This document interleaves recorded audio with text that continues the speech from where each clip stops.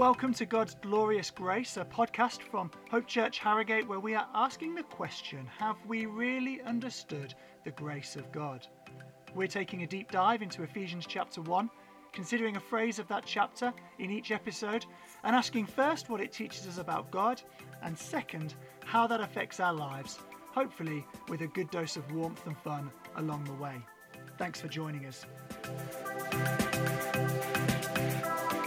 Forgiveness opens that door for this extraordinary exploration of relationship with God, and it just ignites love for Him.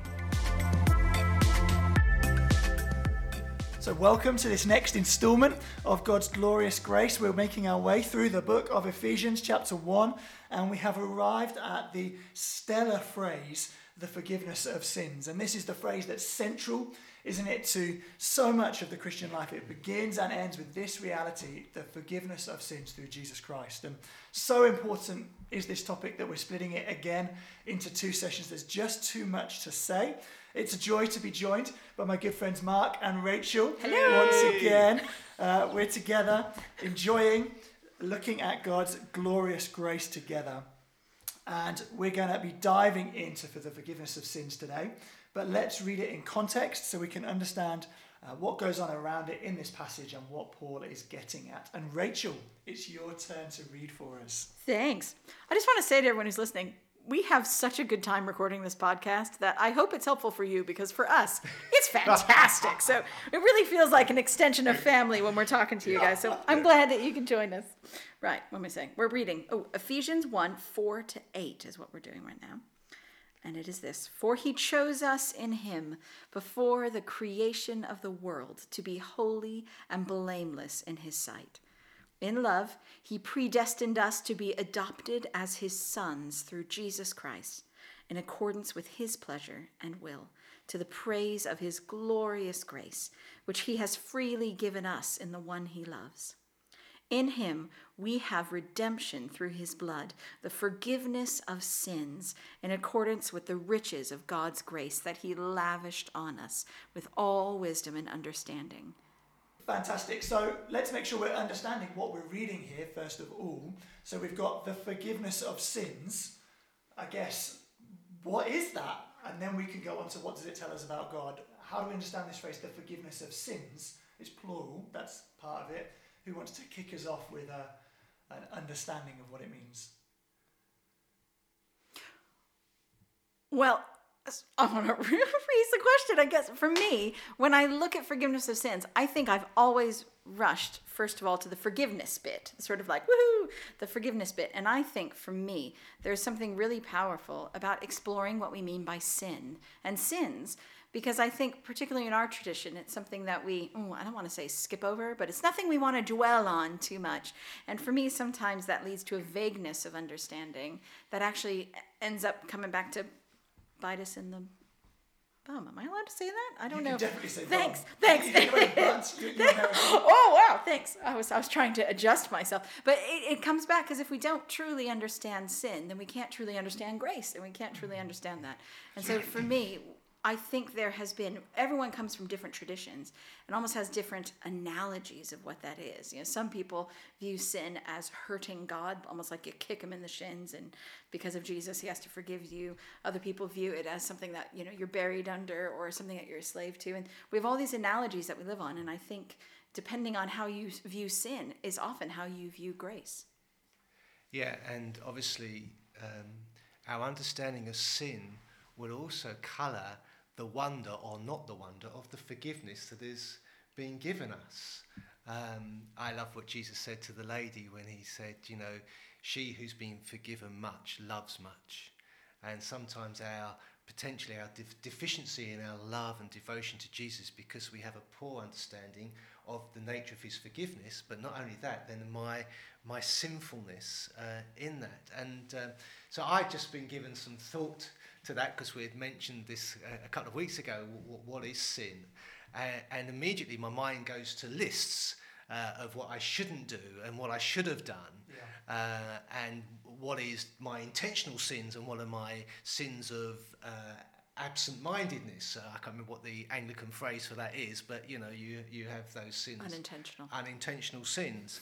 But I just thinking about it and looking at Genesis 3 and looking at Romans 1, and I sort of came up with this really, that actually the things I do are the fruit of something else.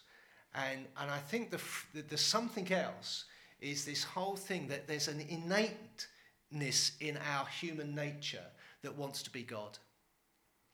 And so there is something about the defense of my realm and my desire to be God of my realm, the Lord of my realm, coupled with this willful deliberateness to ignore that God exists.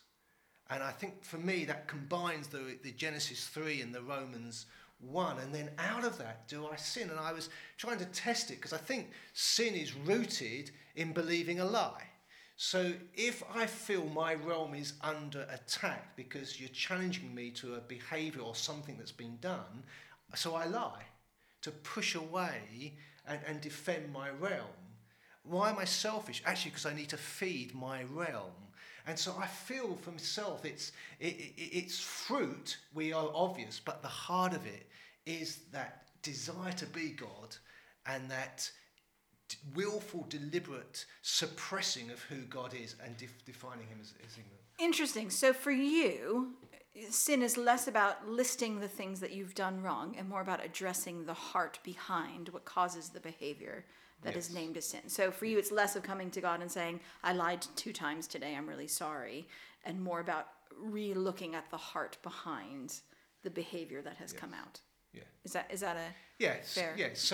So I've had the joy of helping guys through issues of pornography.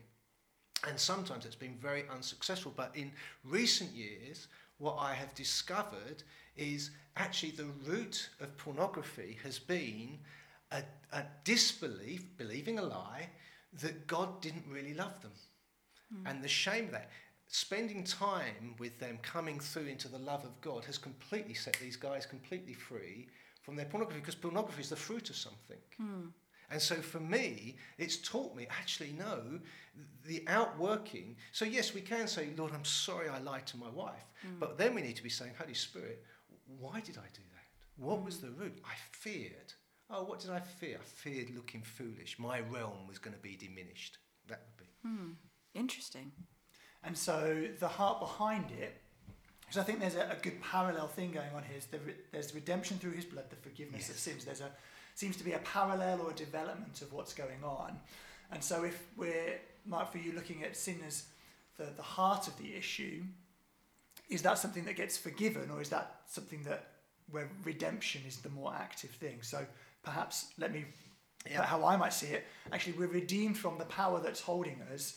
We are delivered, as we talked about last time out, but then we're also forgiven, we're acquitted for the things that we did in that realm. And so there's this twin thing going on, that God has both delivered us and acquitted us. We haven't just been rescued, we've had the slate wiped clean as well. There's 2 things.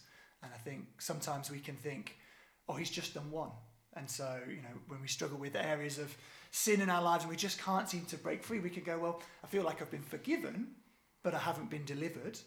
And for some people, they're like, well, I feel like I've been delivered from it, but I don't think he could ever forgive me, and I've got to spend the rest of my life making amends to God. But actually, the glorious truth here is he's both redeemed us and forgiven us, delivered us and acquitted us. Do you see that twin element going on? Yeah, because I think that's what you've just described is 1 John 1:9. If we confess our sins, he is faithful and just to forgive us our sins. That's the forgiveness. But also to cleanse us from all unrighteousness. And there you've got forgiveness and redemption.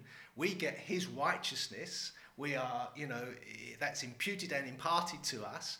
But also we get forgiveness. So the two do play together. Yeah, that's really helpful. And because there is a significance, isn't there, in that often Paul, in the New Testament, he'll talk about sin, singular, as a power, as a state of the human race. But here, it's sins, it's plural. There's a difference, and I think there's actually something really significant about the way that redemption and forgiveness go together here. And we've got to understand that both have happened for us, and if we lack one, we just missed it. you're not in freedom at all because both constrain us. Yeah, I think that if I'm thinking about it, I think I probably, in my journey of connecting with God about this stuff, I almost see it as a symptom and the root. And so for me, when I notice I am sinning, when I am making choices that are terrible, and when I am unwise with my mouth, and when I do those things, I make those choices, I do those actions that I know to be against God, against others, when I repent, when I come to him and say, oh God, I've done these things, and I am so horrified of that. Forgive me for that. I just want to be clean of those things. But God, what is up with me? And so we end up having a deeper heart question of what is going on inside me, God, that has led me down this path. And that and I find that just having the heart conversation doesn't make me feel free, as without that, God, this is what I have done. Look at what I have done. Sweep this away, God, and transform me from inside. It's that symptom and root. And if I only ever do the symptoms, then I find I'm in that Paul's why do I do what I don't want to do, and I don't do the things that I know I really should do thing that he says in Romans, which I love. But then I never get to the heart of it. But if I only get to the heart of it, then I've never faced what that heart of it has done, has worked out for me. So for me, it's that symptom and root thing that I tend to think of. So doesn't that say something wonderful about who God is? Because to be redeemed is absolute. We needed to be redeemed. We talked about being brought from the dominion of darkness into the kingdom of his Son last time. But that would be great. But God wants more than that, because he knows that we come with this baggage, this burden of guilt, of shame, of regret that we carry. And he knows that our freedom would not be fully expressed as sons and daughters of God even though we were living in this new kingdom, even with a new nature, we were carrying something that would dictate our future. And the past, he doesn't ever want it to be what dictates our future. So we'd be all operating out of our past brokenness. So wonderfully, that's what the forgiveness of sin does. It unlocks freedom. It is actually the key to freedom, because forgiveness then takes that burden. He lifts that burden, as we will see perhaps later, but he then separates us from that. He separates it from us as far as the east is for the west. And it tells us that he's not going to treat me according to what my sinful past is. Yes, I might have been brought from that kingdom to this kingdom, but actually I don't have to fear what my past was, and it doesn't affect now the reconciliation, because again, forgiveness is about this being reconciled to him. He had to do something. Yes, he had to redeem us, but he then had to do that work of reconciliation, which of course his forgiveness implied to us actually brings us into that knitted relationship with him, but it's then broken from us that we are absolutely free. I think, remember, we may have mentioned this before, but does God remember this concept of when he looks at us as a forgiver? Is he going, wow, you've done a lot of stuff, but I forgive you? But that view of us is still in his head. Or is his forgiveness so complete that he no longer sees the past when he looks at us? Is it a complete wiping of his memory? Or is it a setting aside? Talk to me about what the nature of his forgiveness looks like in his heart, Adam. I think it was in the pilot episode where we were talking about forgive and forget, and is that a realistic thing? Yes. That was a fascinating conversation, which you can't listen to, listeners, because it's hidden in the realms of the cloud. But there's something of, for me, I think it isn't that God just forgets it, but that he no longer associates it with me. So God has done everything that's required. That it's still there. He's still aware of everything that has happened, but it's no longer associated with me. I'm a new creation. I was born again. The Adam that did that is dead. He's aware of the price that he paid himself and that Jesus paid. I think if you start thinking, well, it's just completely gone, it doesn't exist anymore anywhere, that gets you in tricky waters. I think it does, but it's just nothing to do with me. God has done what was required to separate me from it. So as far as the east is from the west. So he's not, every time I come and ask for forgiveness, he's not going, right, I'll add that onto the bottom of your long list of what I've forgiven you for. once I'm forgiven for those things, that list is gone. There's no connection to Adam Price anymore. And so that would be how I would understand it. It's still there, but it's not associated to me at all. I think that's really helpful because for me, in my relationships with people, I know if I'm late once, then there's forgiveness. The second time through, then I'm developing a reputation. By the fourth time, I'm just horrified and embarrassed, and I can never talk to this person again because I feel like I'm buried under my past, my history of this thing. And even if that person forgives me lots of times, I feel like there is a coloring of how they see me. And I really like how you describe that, because that means that sort of idea of his mercies are new every morning, that I can come to him and say, God, this is, and he doesn't go, again, like the sense of deep disappointment that God doesn't have in his heart for us, that I can come and access that and live in that freedom because his eyes are clear when he looks at me and his heart is full. That newness of his forgiveness, I think, is really powerful for me. Because I think there's a lie, isn't there, that we can begin to try God's patience. Yes. There's this thing of, when we're aware of the heart of the issue often, but it's still in that process of being dealt with, because it isn't like you discover the root and bam, it's sorted.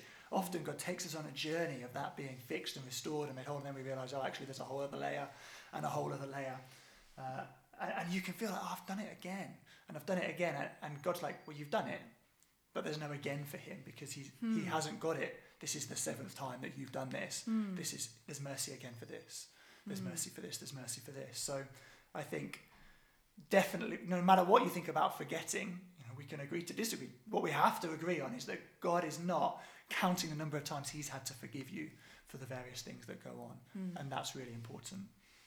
Yeah, I feel that one of our hindrances with God's forgiveness is our human experience.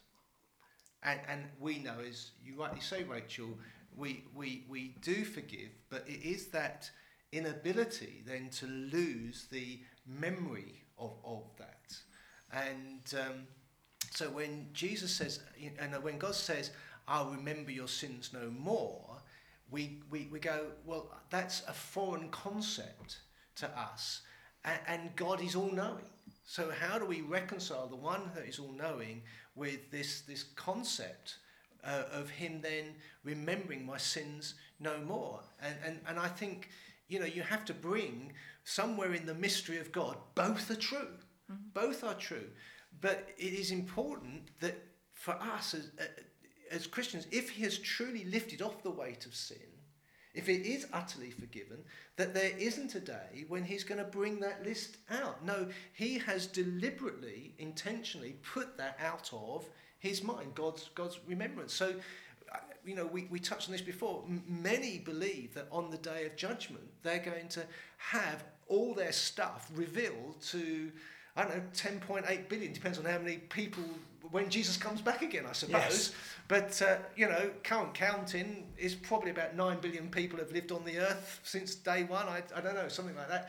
But the reality is that it's not going to happen. We do not have to fear that, because before the throne of grace, we're going to stand. And that is, again, one of those wonderful freeing things. I love the separation business. I think the fact that we are separated from our sin has wonderful connotations for me, because the thing is that God doesn't want our sin to pollute us again. And so he puts us, if you like, in isolation from our past. Socially distanced. Socially distanced, absolutely. And I love that. And we're talking, and we're not laughing about COVID, but it's interesting, isn't it, that in the context of the transmission of this disease, proximity is really important. But Jesus doesn't want us, God doesn't want us falling back into our past sin. So he does this wonderful act of separation, which is both for him, because he's a holy God. He won't look on sin in that way. He wants to embrace us. He wants to come and live in us. He's the holy God who lives and dwells. And so he separates us from it. I think it's just marvellous, because it breaks. If we come to this with faith, it breaks habitual sin. Just like that, because actually the roots and that are just pushed away from me. It's not on a list that I have to keep coming to and coming to and coming to. And this whole thing of, am I a sinner saved by grace, or am I a saint living by grace? And the answer is, no, he remembers my sin no more. So yes, I came as a sinner, saved by grace, but now I'm a son. I come as a son to my Father in heaven. And I haven't got to go through the penitence of there was this and there was that and the guilt and the shame that goes with it. So, sometimes I do believe that the Christianity is too good to be true. And I think forgiveness comes into this extraordinary category because, as I say, I think our human experience is so far from actually the perfect nature of God's forgiveness. We are free from our sin. Yeah. We are free. I'm really looking forward to the day when we can get Mark excited about something. I know. Obviously, in this podcast, we're exploring grace as a concept. So grace is part of the nature of God, God's glorious grace. And I think there's the danger, and I think we've highlighted it once or twice before, that as you go through Ephesians chapter 1 and you talk about things, we're seeing God's grace towards us, but they almost don't require grace. Like, he could have just chosen us. That would have been fine. It's only when you begin to understand the cost of choosing that you begin to see the extent of grace. Yes. And so really, as we talked about last time, when we get to redemption, it costs God something to redeem us. When we get to forgiveness, we realise that it cost God a high amount to do this. Like, it's not like he just goes one day, oh yeah, I just separate it. It was a serious, deliberate, intentional, costly act for God to separate sin from us, because it required sending his one and only beloved Son into the world to suffer and die. And I think that understanding of grace on show, where God pays a high price for this, so it's not just he wants to forgive us, but that he's prepared to do whatever it takes to forgive us, that begins to show us something of the extravagance of the love of God and the grace which is poured out in this thing. Brilliant. So that's the end of part 1, which means it's time for a moment's refreshment. I'll hand over to Rachel. Halftime Oranges. Halftime Oranges. I'm really excited about this one, guys. So I'm not, if you've ever seen this, it's a thing that happens on the radio called Unpopular Opinion. It's when each one of us gets to say an opinion that up till now we've hidden because we know it would be unpopular. And so what is one thing that you've really wanted to say but you haven't said that now we're just going to say? And so shall I start off to just model vulnerability? Yeah, you model, that would be helpful. All right, so my unpopular opinion that I feel I need to say is Christmas pudding is the worst pudding. Forgive her, Lord, she has sinned. It is. She knows not what she says. It's the worst. I'd take spotted dick over it. I would take anything over Christmas pudding. It's mushy and moist and not in a good moist kind of way, and it's just sickly sweet. I can't do it. I can't do it. I've been here 18 years. It's the worst pudding. Wow. Yep. I don't know how I feel about that. Friendship gets stretched sometimes, doesn't it, really? I've tried so hard, but I just feel like I need to say it. It's very apt that you bring this Halftime Oranges to a session on forgiveness, isn't it, Rachel? Well, go on, Adam. What's your unpopular opinion? Go on. Okay, I'll go more spiritual. Okay, do it. My unpopular opinion is that I don't like the Blessing song that came out at the beginning of the COVID And lockdown. Why not? Justify yourself. I don't have to justify myself. It won a governmental Jesus has award. justified me.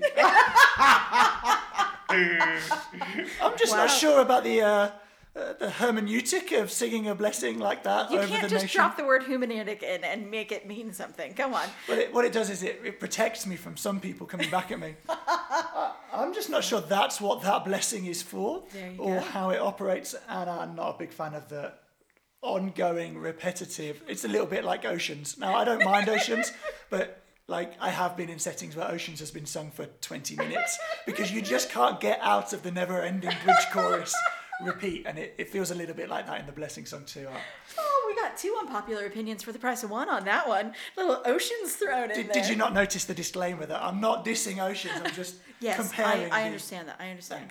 Thanks. Oh, that was a good one. I'm really pleased with that one. All right. I hope you at home are thinking of your own unpopular opinion and share it with whoever you're listening with. But Mark, go on, give it to me. What's your unpopular opinion? So this is a real test for people pleasers, isn't it? Having an unpopular opinion. Absolutely. So my unpopular opinion is right up to date, right at the moment. I don't think we should be celebrating Christmas. Stop the tape. The rest of this podcast This will is now be going about out this. after Christmas, sadly. So it's not going to have any influence. But Tell me. I would not celebrate Christmas this year. Oh, just this year. Not Christmas full stop. Oh, not just Christmas. this year. This year. Okay. Okay. Oh man, I thought this was a whole. But it theological raises an issue for me because the incarnation is a most wonderful thing. If I've got to explain hermeneutic, you've got to explain incarnation. Oh, so incarnation, Jesus coming to earth, God coming as a baby, being born of a woman, coming into our society, wearing our skin, living like us, is such an amazing thing. For Christians, we should have no concern that the festival is cancelled because it should be a daily thing with us. God Emmanuel is our life. Should be our lifestyle. So actually, there are carols, and people know I love carols. I love to go carolling, because actually some of the words in those carols are just dripping with grace and with the gospel. But I personally would literally flatten Christmas this year. Wow. And Because of COVID. just because of COVID, I would flatten it. I would have nothing to do with it. I think, and I have some other things. But that would be my opinion. I love it. Well, there you go. Unpopular opinion. That just made me want to giggle the whole time. I feel like we just did something naughty. Excellent. Fantastic, everybody. I hope you enjoyed that at home, and I hope you have your own unpopular opinions that you feel emboldened to share with those you love. Wow. Man, we should just do a podcast about unpopular opinions, shouldn't we? When we finish Ephesians chapter 1, that's what we'll do. Season 2. Yes! God's glorious grace in action. Extending grace to the unpopular opinions held by people that we know and love. We're going to move seamlessly into section 2. There's more to that than you realise, I think. Learning to walk in disagreement Yes, is an there you act go. of divine grace. We're already here, aren't we? We are well and truly into part 2. We asked the question, how does this truth that we've been looking at in part 1 come to bear in our everyday lives? How do we bring it into our spheres of influence? And so really, this is a big part of why we've split this session in 2, because there's just so much that we need to talk about when it comes to forgiveness. And we're going to try and hem ourselves in this second half to what does it mean to live as one who has been forgiven. So there is, as we've already mentioned, other areas we will go into about forgiving others, and I think we're going to have a whole episode about that coming up next week. But for now, what does this truth about the fact that our sins have been forgiven by the grace of God, how does that mean that we live as one who has been forgiven? I said the same thing 3 times in different ways. That's what people do. Really what I'm looking for is one of you two to interrupt me. Please. Oh, let me interrupt you there, Save Adam. me. Let me interrupt you there, Adam. I have some things to say. Thanks, Rachel. You're welcome. Friend. Thanks. I was really intrigued by this just in my journey of it. I remember going through a period that I think is very biblical in that other people in the early church struggled with this. That once you think, I'm forgiven, wait a minute, I'm forgiven once and for all, right? So therefore sin isn't that big of a problem anymore. And so, in the early church, there were people who were like, well, I could basically do anything I want, right? And for me, as a teenager, I sort of latched onto this idea of diplomatic immunity. I like it. So, it's sort of like technically, I don't have any consequences for this, right? And, you see in, movies and things, people have diplomatic immunity or like arrogant and can do whatever they want and take advantage of it and things. And I think I did definitely go through a season where I wasn't conscious of sin because I was more focused on what I could, on the unpunishableness of it, the freedom that it brought, rather than the fact that the freedom that forgiveness of sins gives me is the freedom to walk side by side with God and to walk in holiness when I couldn't achieve that, rather than it just being about, can I get away with this sin? And is this about me groveling in front of God anymore or not? And I think for me, that is something that maybe is just a natural part of this, that it's freedom, but it's not freedom to just do whatever you want. It's freedom to walk in a greater level of holiness than we ever could have achieved before. Brilliant. That is a good thought. That's a really good thought. A well-constructed opening. Thanks. For us. Another volley. Woo. Yeah. Yeah.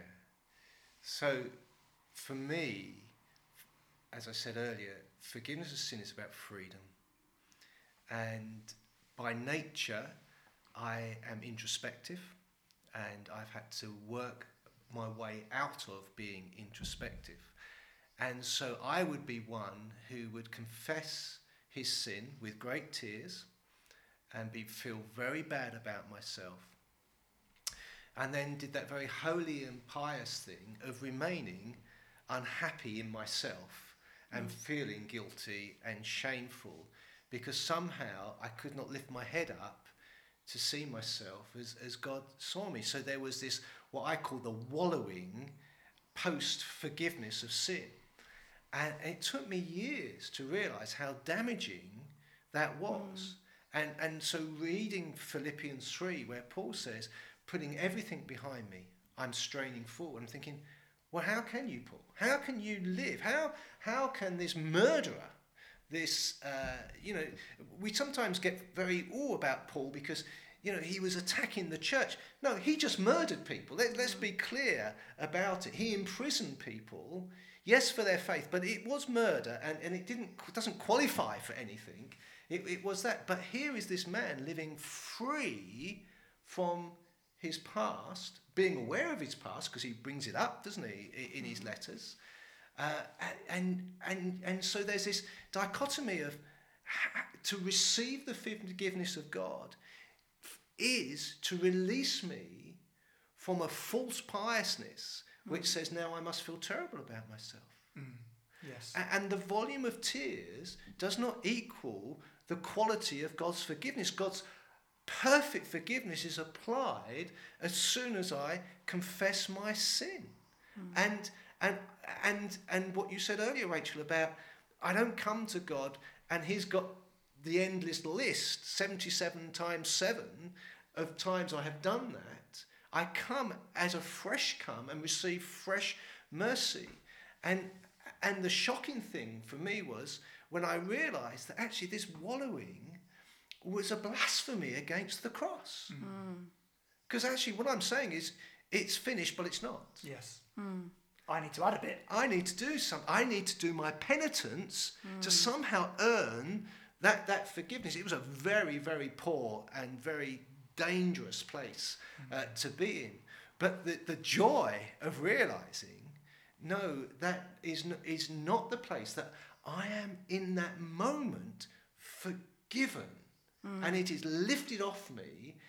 And even in my sinfulness, my sonship was not affected. His love was never changed. The consequence of it was all bound up in who he was so wonderfully freeing, such a joy. So we're talking about what's the outworking. The outworking is that moment of faith that I have confessed, I am free. Yeah. And so this is a great place to start. We've really highlighted the two ditches on either side of the road of forgiveness of sins, haven't we? That one is, because I'm forgiven, I can do anything. And the other is, well, I'm kind of forgiven, but I think I need to add a little bit of my sadness to the bloody death of Jesus to really make that active. You're like, both of those are pretty abhorrent, pretty offensive to the Christian message, and yet vast swathes of the Christian world seem to dwell in there a little bit, and there's so vital and so important that we find the road in between the two and we get to walk down, I think, and both of you have touched on it, which is that really what this forgiveness of sins has purchased for us is the ability to walk relationally with God. So it's freedom to be with God. It's not freedom to do whatever I want, it's to be with him. And if I don't have forgiveness, actually I can't walk with him. I need forgiveness to get close to him. We've talked about the holiness of God already. Do you think sometimes the reason that we stray into those ditches is because we don't realise how big a prize getting to be close to God in that way is? Like, I'm trying to work out why do we hit those ditches? Is it that we haven't realised how good the middle of the road is? Yeah, I totally agree. When you was talking just then, I was thinking, no, this is about my heart of devotion. This is about understanding how much he loves me. And actually, this whole relationship is a love relationship. We don't like using the word romance, but it's deeper than a romance. We're going to be the bride of Christ. I know it's strange for a guy to say this, but we are going to be the bride of Christ. This is not a cold. There is nothing cold about it. When people say, "Oh, Christianity is all about relationship," actually, they're absolutely right. And that love for him, that recognizing that he is the best. He is the pearl of greatest price. He is the treasure in the field that I've thrown everything out to get. When we come into that, then actually sinning becomes a painful thing, the difficult choice, not the easy choice, because actually I love him. And I love living under the warmth and the experience of that love. For me now, there is nothing worse than feeling I'm not aware of his presence at this moment. I hate that moment. And I ask myself, when that happens, there's about 5 questions I ask myself. And one of them is, Lord, is there something you've asked me to do I've not done? And is there something, Lord, Holy Spirit, that I've done that you want to talk to me about? Because I love his presence. His presence is the most beautiful thing. And so it's such a dynamic that we live in that relationship with him, that you're right, the middle road is the greatest road. Why would I sin? Why would I go into the license side? And why would I wallow? Actually, no, I want to be with him. Being with him is the greatest expression of our lives. And it's when I'm the freest and the most joyful. So I think this is a real heart thing. I think for me also, there's something about the transformation that comes through relationship. Yes. That is really helpful for me, that it's not just about me and Jesus face to face in a sort of static experience.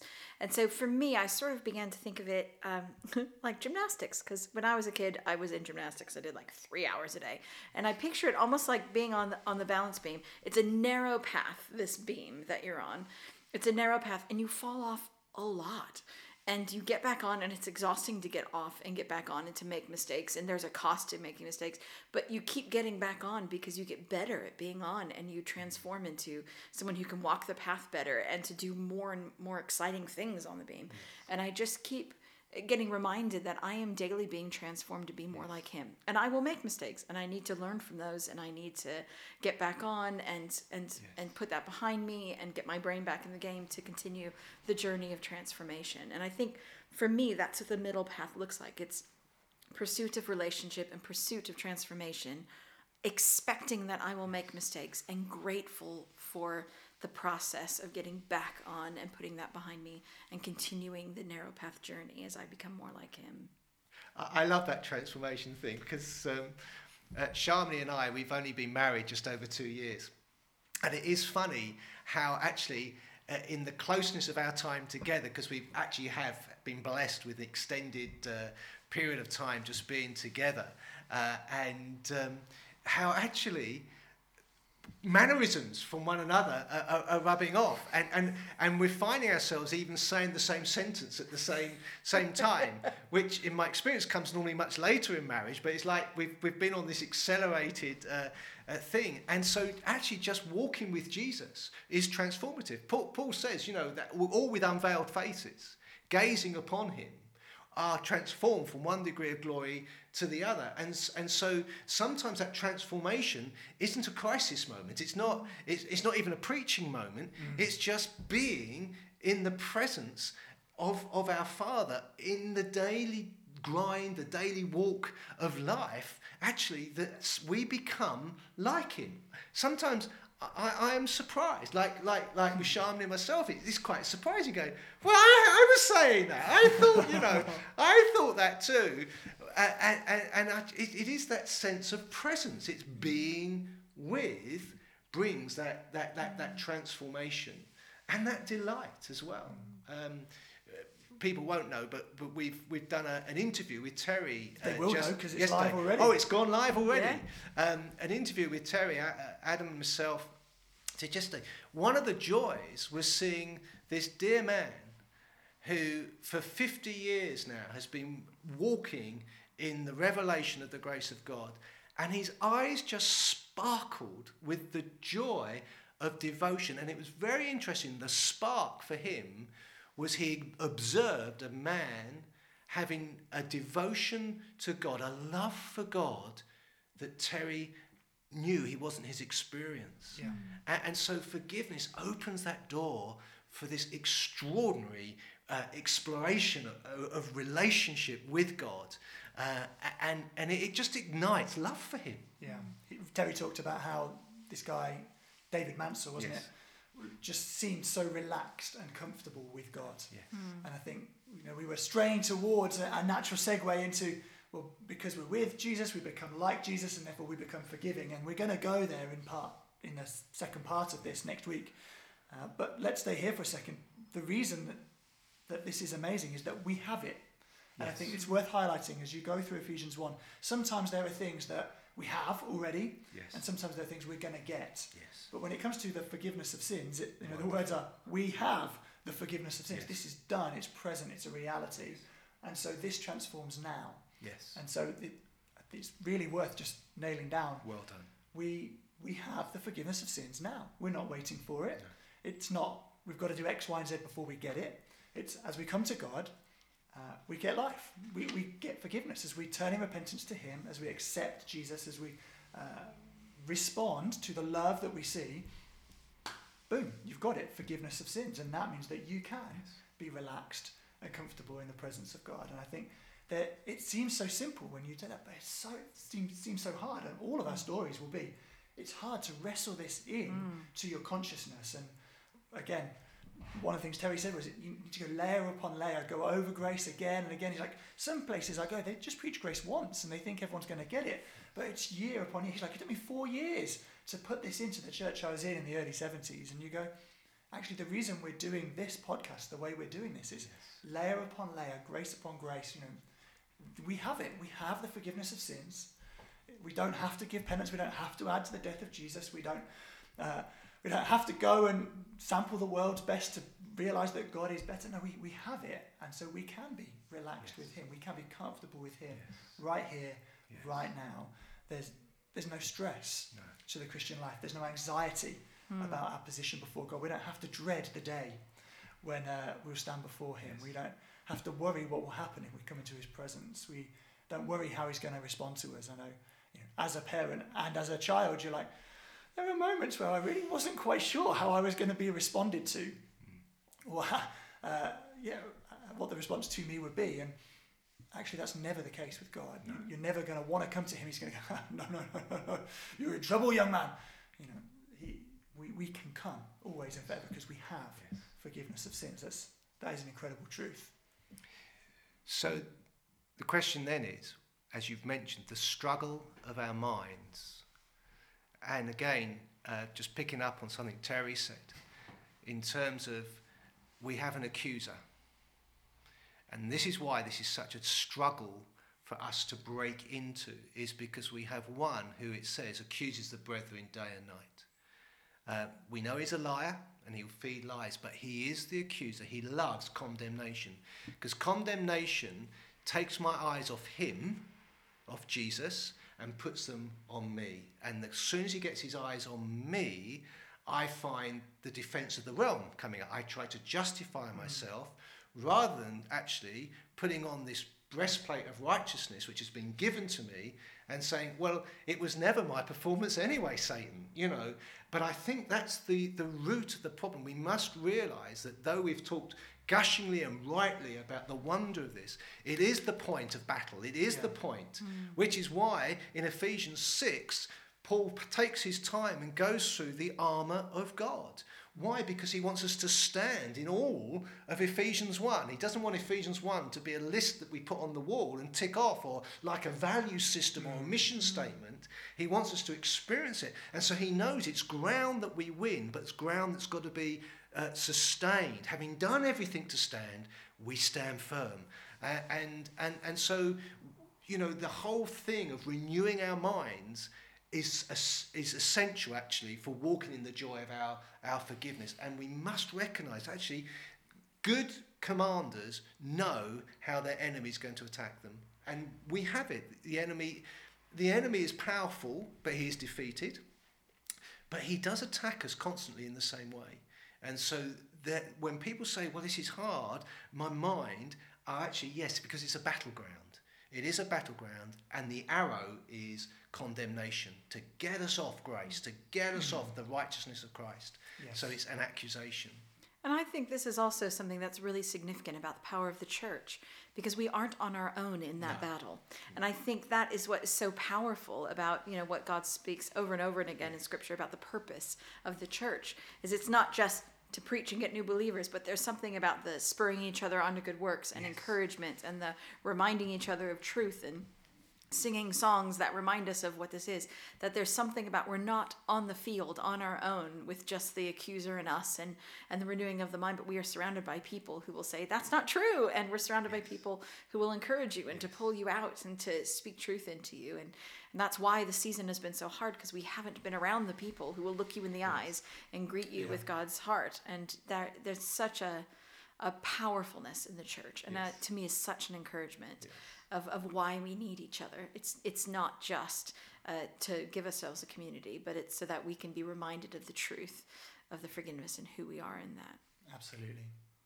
So the text again is so helpful here, isn't it? It's in him we have. Yes. It's a corporate thing. Wonderful. Not only an individual thing, it's something we all have and we have together. And so helpful. We're going to be back to talk about this some more. And at the end of that, I'm sure there'll be other things that we still want to say on this topic. But it's been an absolute pleasure. We like to finish these times by praying that this would become even more real in our lives and in our hearts. Last time Rachel said, Adam, you pray. And I said, no. And then I cut that bit out of the recording. So today, I will pray. Yay! How about that? I'm so happy. Father, we are blown away again today by this incredible truth that you have purchased for us, the forgiveness of sins. What grace. Yes. What grace. Extraordinary. And God, we recognize that this is something that we fight for in our minds, that we stand on, that we hold on to. It's also something that's granted to us by your Spirit, that you bring revelation and understanding. And God, we as we go through this discipline of reminding ourselves and pouring over it again to get it deep into who we are, God, we also ask that you would send your Spirit to make it real in our lives, to reveal to our minds the places where we haven't yet grasped the fullness and extent and lavishness and extravagance of your grace for us. God, would we know ever more deeply that we are those whose sins have been forgiven. I pray right now for each and every one of us listening that we would know the grace of God means that our sins, every one of them, has been forgiven. Come on. Thank you. And we pray for anyone this morning for whom that is new news. Yes. Maybe you've been around church a very long time, but you've only really grasped it today. God, we pray that you would bring life to their heart in such a way that they would know they're forgiven, and that they would enter into a greater level of intimacy and relationship with you as a result of this incredible truth that Jesus Christ died once for all for the forgiveness of sins. Amen. Amen. Thank you, Lord. Jesus. Wonderful. Amen. Precious. Amen. Amen. Thanks for joining us. We do hope you'll join us for part 2 to hear the rest of, or some more of the rest of the implications and understanding we can gain from this truth that in him we have the forgiveness of sins. Until then, if you have enjoyed this, please do leave us a review. You might want to hit the subscribe button too, or send this podcast to a friend that you think might be interested or would find it helpful. We're going to be back next week with part 2, staying on the same phrase again. And until then, hope you have a great week. God bless. And we love having you with us. Yay! Bye.